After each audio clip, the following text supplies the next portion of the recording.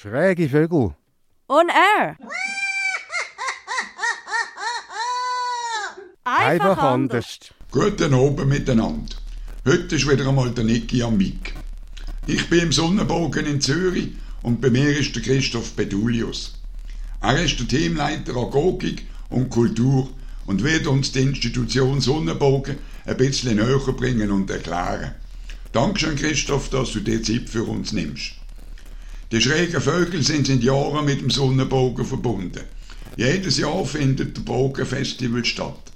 Das ist ein kulturelles Wochenende im Sunebogen mit einem breit gefächerten Angebot an Kultur und Unterhaltung. Und bis auf wenige Ausnahmen sind die Schrägen Vögel immer ein Teil vom Bogenfestival gewesen. Aber lassen wir doch jetzt den Christoph zu Wort kommen. Christoph, erklär uns doch bitte, was ist der Sunebogen und was macht ihr genau? Also wir sind Wohn- und Arbeitsgemeinschaft Suneboge. Und wie es in dem Namen schon heisst, gibt es bei uns die beiden Teile. Es gibt das Wohnen und Arbeit.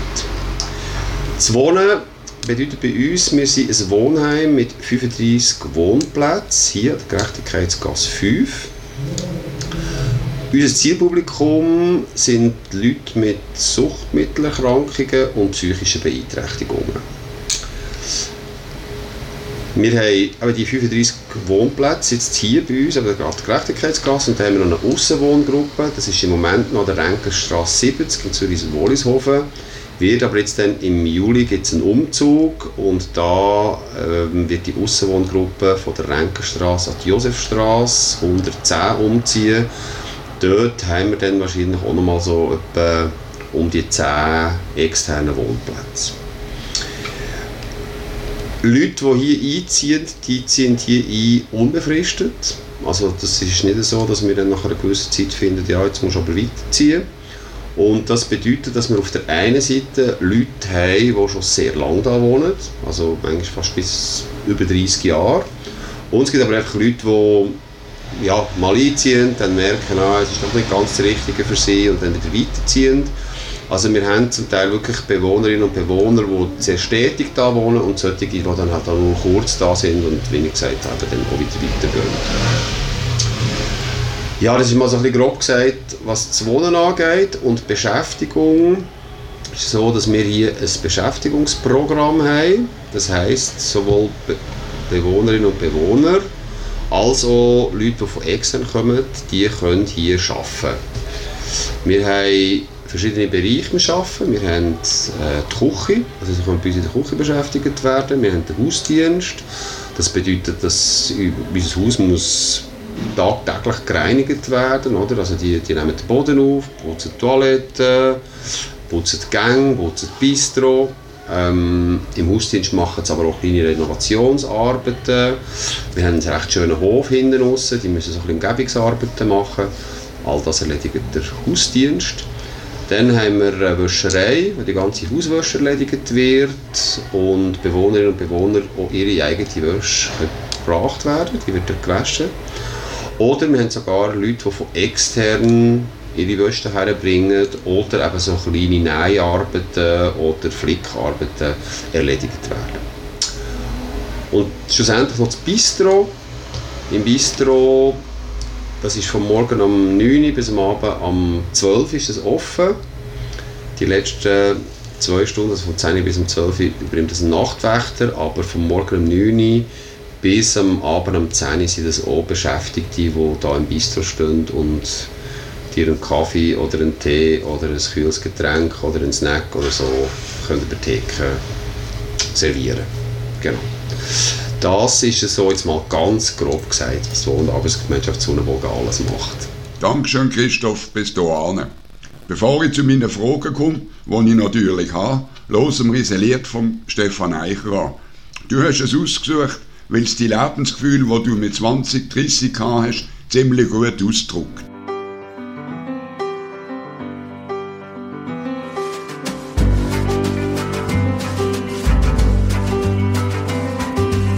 Siehst das dort oben?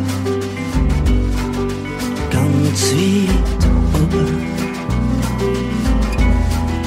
Ganz, ganz klein. Ich weiss nicht, was es ist, aber das möchte ich sein. nie. Ich weiß nicht, was es ist. Ich weiß nicht, was es ist. Ich weiß nicht, was es ist. Ich kann's nicht sagen, was es ist.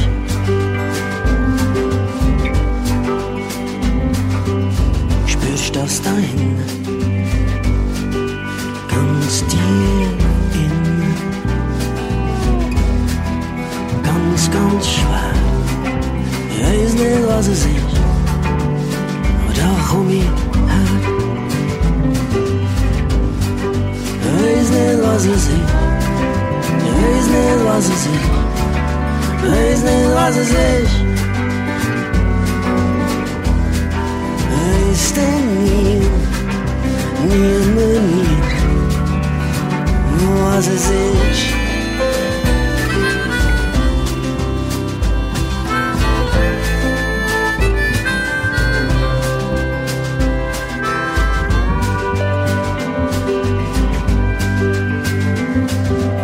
Hörst das da draussen, ganz weit aussen, ganz leise. Ich weiß nicht, was es ist, aber es ist, als wär's mies. Ich weiß nicht, was es ist. Ich weiß nicht, was es ist. Ich weiß nicht, was es ist.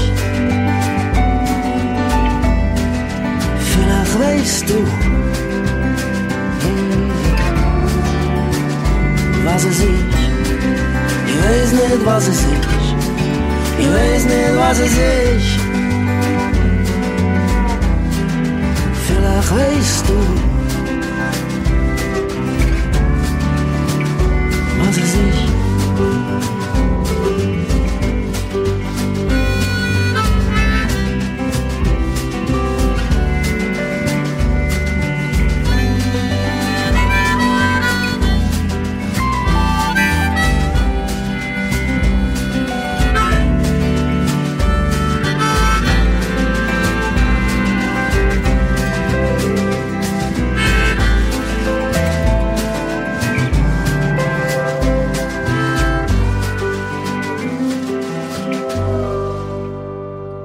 Ich bin im Suneboge in Zürich, zusammen mit dem Christoph Bedulius.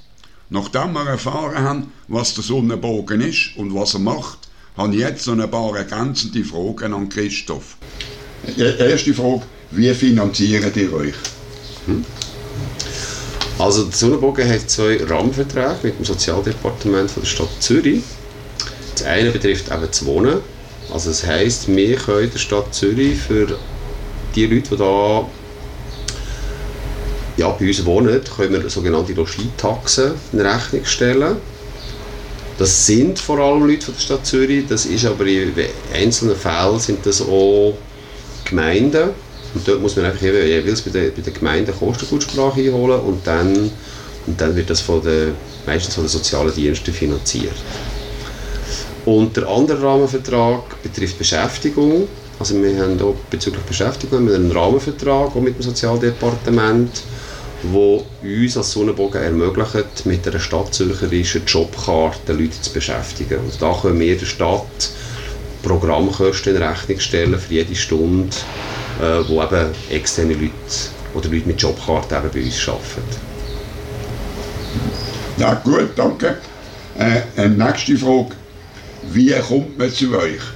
Kommt man einfach vorbei und fragt, hat es Platz oder wird man von irgendjemandem zugewiesen oder wie läuft das ab? Ja, genau. Also meistens läuft es eigentlich so, oder, dass Leute zu uns kommen und sagen, sie interessieren sich für einen Wohnplatz oder für einen Beschäftigungsplatz und dann führen wir mit ihnen ein sogenanntes Interessentengespräch. Es ist aber so, dass die Leute eben schon irgendwie in einen sozialen Dienst müssen eingebunden sein, oder? Wenn jetzt irgendwie, keine Ahnung, jemand kommt und noch überhaupt nicht, keine Ahnung, aber nicht irgendwo eingebunden ist und so, dann wird es schwierig, sondern er muss eigentlich schon angegliedert sein, eben in einen sozialen Dienst, wo dann, wenn dann der zuständige Sozialarbeiter oder die Beistand findet, ja doch, das ist der richtige Ort, eben, dann schicken wir dort die Kostengutsprache, wenn die bewilligt wird, dann kann so eine Aufnahme stattfinden. Und in diesem Interessentengespräch versuchen wir dann wie herauszufinden, passt jetzt die oder der eben bei uns ins Wohnen oder in die Beschäftigung, und wenn das alles eigentlich abgeklärt ist, aber wie gesagt, dann kann er eintreten. Ja, aber das heisst, es sind in diesem Fall alles Leute, die schon irgendwie im sozialen Netz sind. Oder? Genau. Ja, Genau. Alles klar. Genau. Dann würde mich noch interessieren, es ist ja die sogenannte Corona-Zeit gewesen und immer noch. Ja. Wie ist das für euch gewesen? Was hat das bewirkt? Was haben wir für Einschränkungen machen und so weiter? Ja.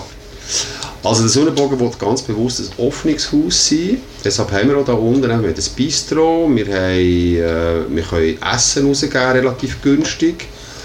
Und wenn dort, eben wie gesagt, dass nicht nur unsere Bewohnerinnen und Bewohner da können essen, sondern eigentlich auch sonst Leute, die können mit 8 Franken ein ganzes Menü mit Salat und Hauptspeise und Dessert und Kaffee und so nehmen. Sie können auch eine halbe Portion für 5 Franken haben, sie bekommen gratis Suppen über. Also das ist ein Angebot, das wir eigentlich bewusst machen, und das geht bis heute nicht. Also bis jetzt sind wir eigentlich nur für Leute da, die jetzt bei uns wohnen, die bei uns in der Beschäftigung sind, und noch bei uns eigentlich unser Nachbarzentrum für Abhängigkeitserkrankungen, die Tagesklinik, die können uns auch die Leute schicken. Sonst sind wir noch nicht offen. Wenn du fragst, wie haben wir die Corona-Zeit erlebt, also wir haben ein riesiges Glück gehabt und sind sehr froh und dankbar darüber, dass wir im Haus keine einzige Infektion hatten. Weil wir natürlich schon befürchtet haben, wenn wir es mal im Haus haben, dann könnte sich das im Haus wie ausbreiten. Aber wir haben keinen einzigen Fall gehabt. Wir haben auch das Glück gehabt, dass unsere Gesamtleiterin, Anna Brändle, hat können organisieren, dass es relativ bald einmal sobald die Impfung da war, haben wir ein Ärzteteam in Suneboge holen, wo dann einen Grossteil von unseren Bewohnerinnen und Bewohnern und auch Personal und Beschäftigte geimpft hat. Also wir haben schon relativ bald einmal eine relativ hohe Anzahl von Leuten gehabt, die geimpft waren. Oder? Die Beschäftigung haben wir 2 Monate zutun. Das ist nicht mehr gegangen, dass die Leute können, aber wir haben dort auch mit dem Sozialdepartement recht gute Bedingungen gehabt. Also die Leute, die zwar nicht mehr arbeiten können, die haben ihre Integrationszulage weiterhin bekommen. Einfach so von einem Durchschnitt ausgerechnet, wo die bis irgendwie vorher eigentlich, wie häufig dass die gekommen sind. Also das haben wir weiterhin können auszahlen.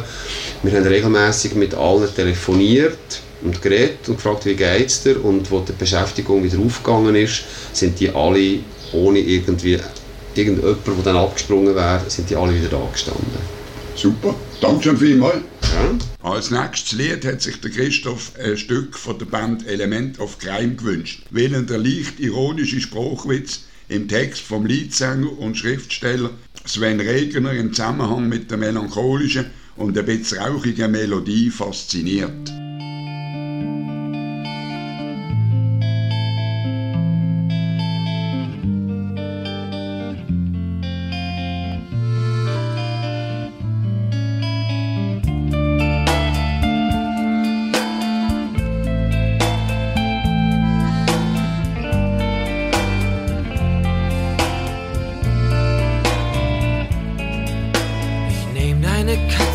Schüttel sie aus, bis alles herausfällt, was ich jemals aus meiner Hand fraß. Später klopf ich noch den Teppich aus und finde ich ein Haar von mir darin, dann stecke ich es einfach ein. Nicht soll der böse Erinnerung sein, verraten, was ich dir gewesen bin.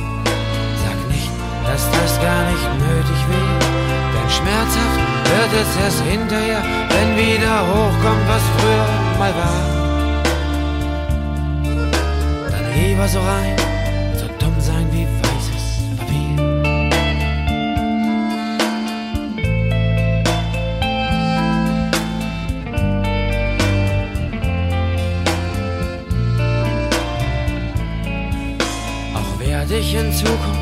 anderer sein, als der, den du in mir sahst. Die Hose, die du mir gehäkelt hast, werf ich in den Container, der heilte mir rein. Ich esse auf dem Fußboden aus der Hand, seh mir jeden Trickfilm im Fernsehen an. Alles, was du nicht magst, lobe ich mir. Ich werd einfach so alt, so dumm sein wie weißes Papier.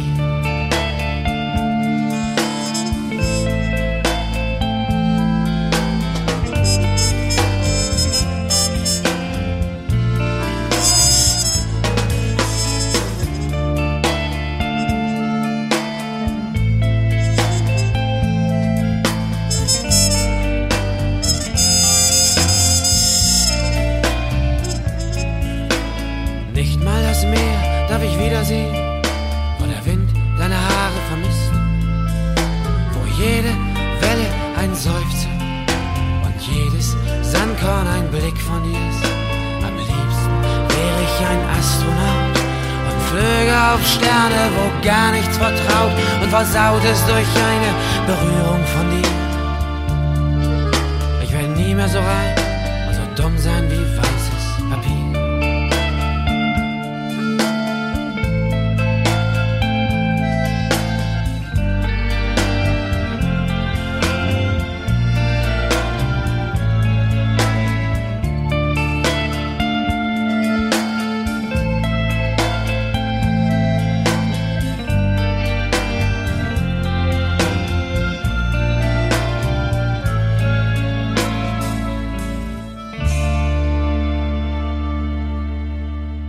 Zum Schluss interessiert uns natürlich auch noch die ziemlich bewegte Geschichte vom Suneboge. Christoph, was kannst du uns dazu noch erzählen? Ja, also die Geschichte vom Suneboge geht zurück in die frühen 60er Jahre. 1963 hat es in Zürich eine Seegefrierung gegeben. Es ist wahnsinnig kalt geworden. Der See ist auch zugefroren. Und das hat auch bedeutet, dass für Leute, die eben auf der Straße gelebt haben, das zum Teil wirklich ganz, ganz prekäre Bedingungen waren.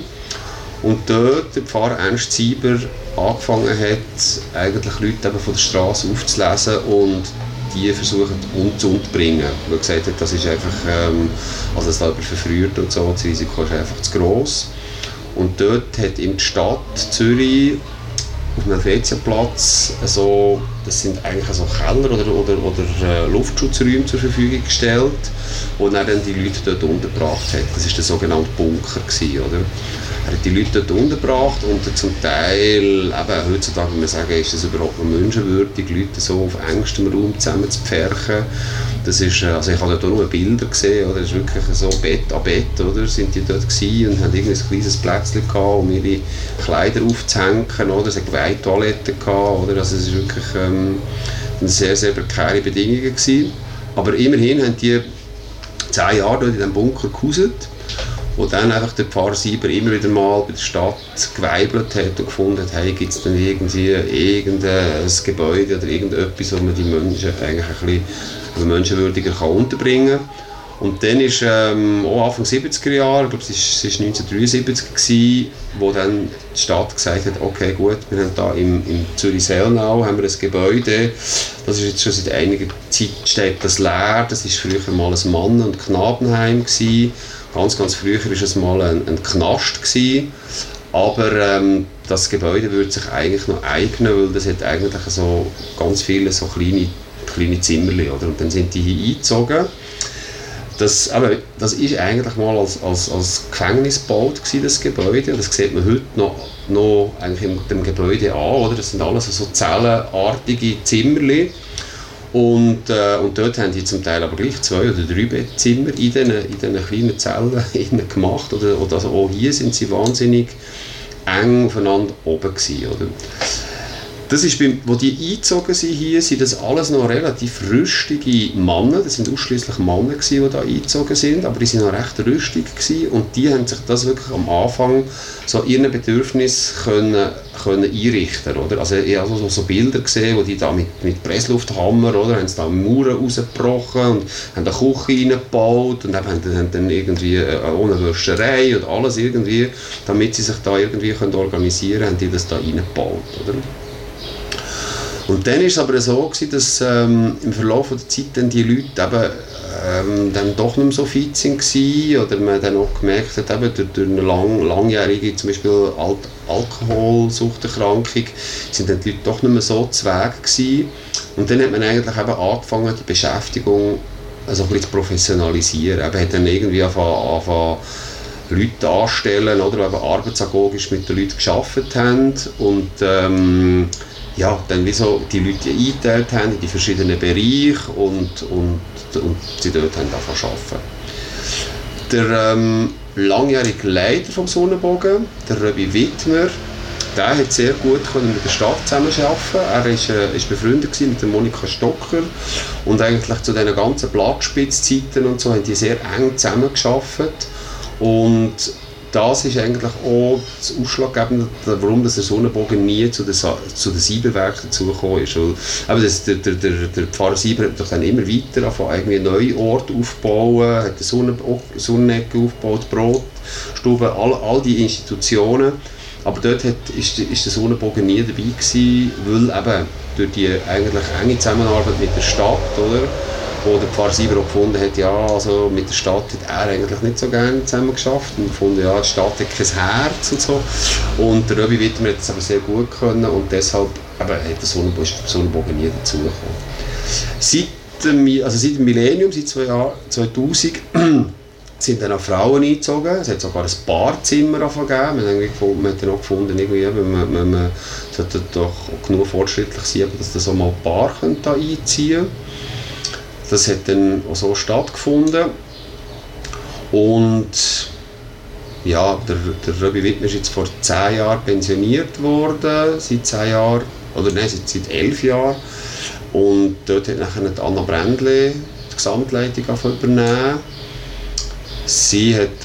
Dann bin ich auch dabei, also sie hat dann noch mehr eigentlich so ein bisschen die Bereiche anfangen professionalisieren, im Sinne von zum Beispiel, dass man festgestellt hat, bis anhin sind einfach vor allem Sozialarbeiterinnen und Sozialarbeiter im Betreuungsteam da gewesen und dann hat man gemerkt, zum Beispiel, es ist auch wichtig, dass man zum Beispiel einen Psychiatriepfleger mit ins Team will, weil die psychischen Beeinträchtigungen immer gravierender geworden sind und eben eigentlich auch in der Agogik hat man dann wirklich Wert darauf gelegt, dass alle Leute, die da in der Beschäftigung arbeiten, eine Ausbildung haben zum Arbeitsagog, zu der Arbeitsagogin. Und vielleicht noch das Letzte, was für Suneboge immer ganz wichtig und gross geschrieben ist Bogenkultur. Das ist auch das, was uns zusammengebracht hat, dass wir gesagt haben, also es ist immer wichtig, dass wir mehrere kulturelle Veranstaltungen hier im Suneboge machen. Und ja, und das ist eigentlich immer wie mehr gewachsen, oder? Am Anfang hat man halt ab und zu mal irgendwie da unten im Speissaal irgendwie eine kleine Bühne reingebaut und haben kleine Konzerte oder kleine Theater stattgefunden. Mittlerweile ist es eigentlich so, dass wir fast einmal im Jahr ein richtiges Bogenfestival machen, wo wir den ganzen Hof bespielen, oder? Eben dort eine grosse Bühne aufstellen, Essenstände, Flome und. Und das eigentlich auch ein ganz wichtiger Bestandteil ist von Suneboge. Weil ich festgestellt habe, dass wir ein bisschen kürzer gewesen sind als geplant, haben wir jetzt noch genug Zeit für eine dritte Musik. Wir hören nochmal ein Stück von der Band Element of Crime, wo ich glaube, das gefällt dem Christoph sicher auch.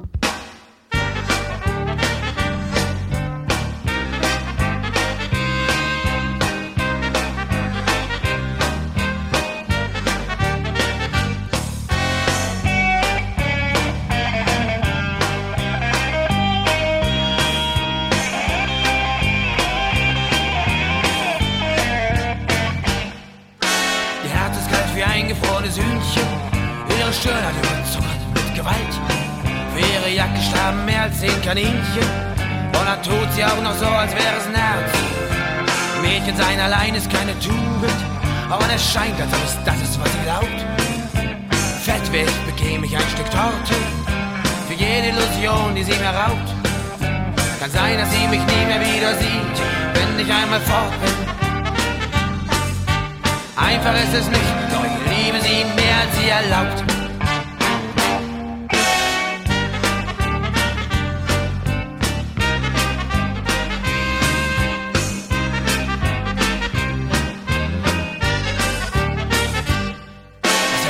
Zu ihr zu sagen, sie wäre niedlich. Sie hat die Niedlichkeit eines jungen Wolfs. Ihr Gemüt ist alles andere als friedlich. Für ihre Zunge braucht sie einen Waffenschein. Wo sie hinschlägt, weiß hinterher kein Gras mehr. Auch keine Rosen, wie sie immer wieder glaubt. Gesund wär ich, bekäme ich einen Apfel. Jedes Mal, wenn sie in meine Richtung haut. Kann sein, dass sie mich nie mehr wieder sieht, wenn ich einmal fort bin. Einfach ist es nicht, doch ich liebe sie mehr als sie erlaubt.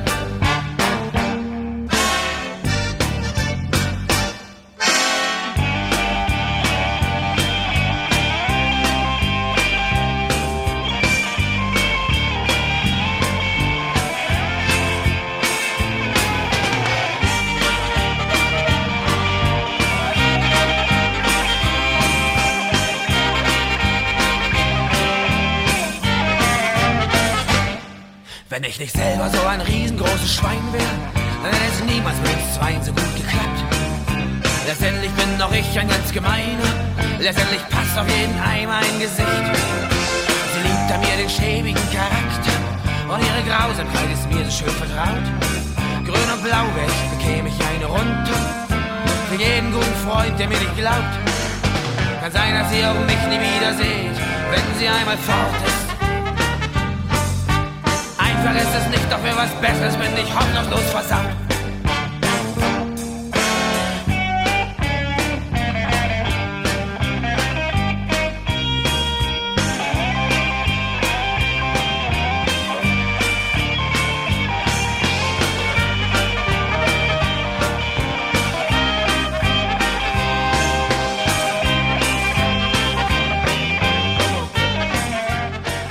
Mit dem Musikstück sind wir am Ende dieser Sendung angekommen. Christoph, herzlichen Dank für deine interessanten und informellen Ausführungen. Wir, liebe Zuhörerinnen und Zuhörer, treffen uns nach der Sommerpause am 24. August, wenn es wieder heisst: Schräge Vögel. On Air. Einfach anders. Und denkt immer dran, Lachen ist gesund.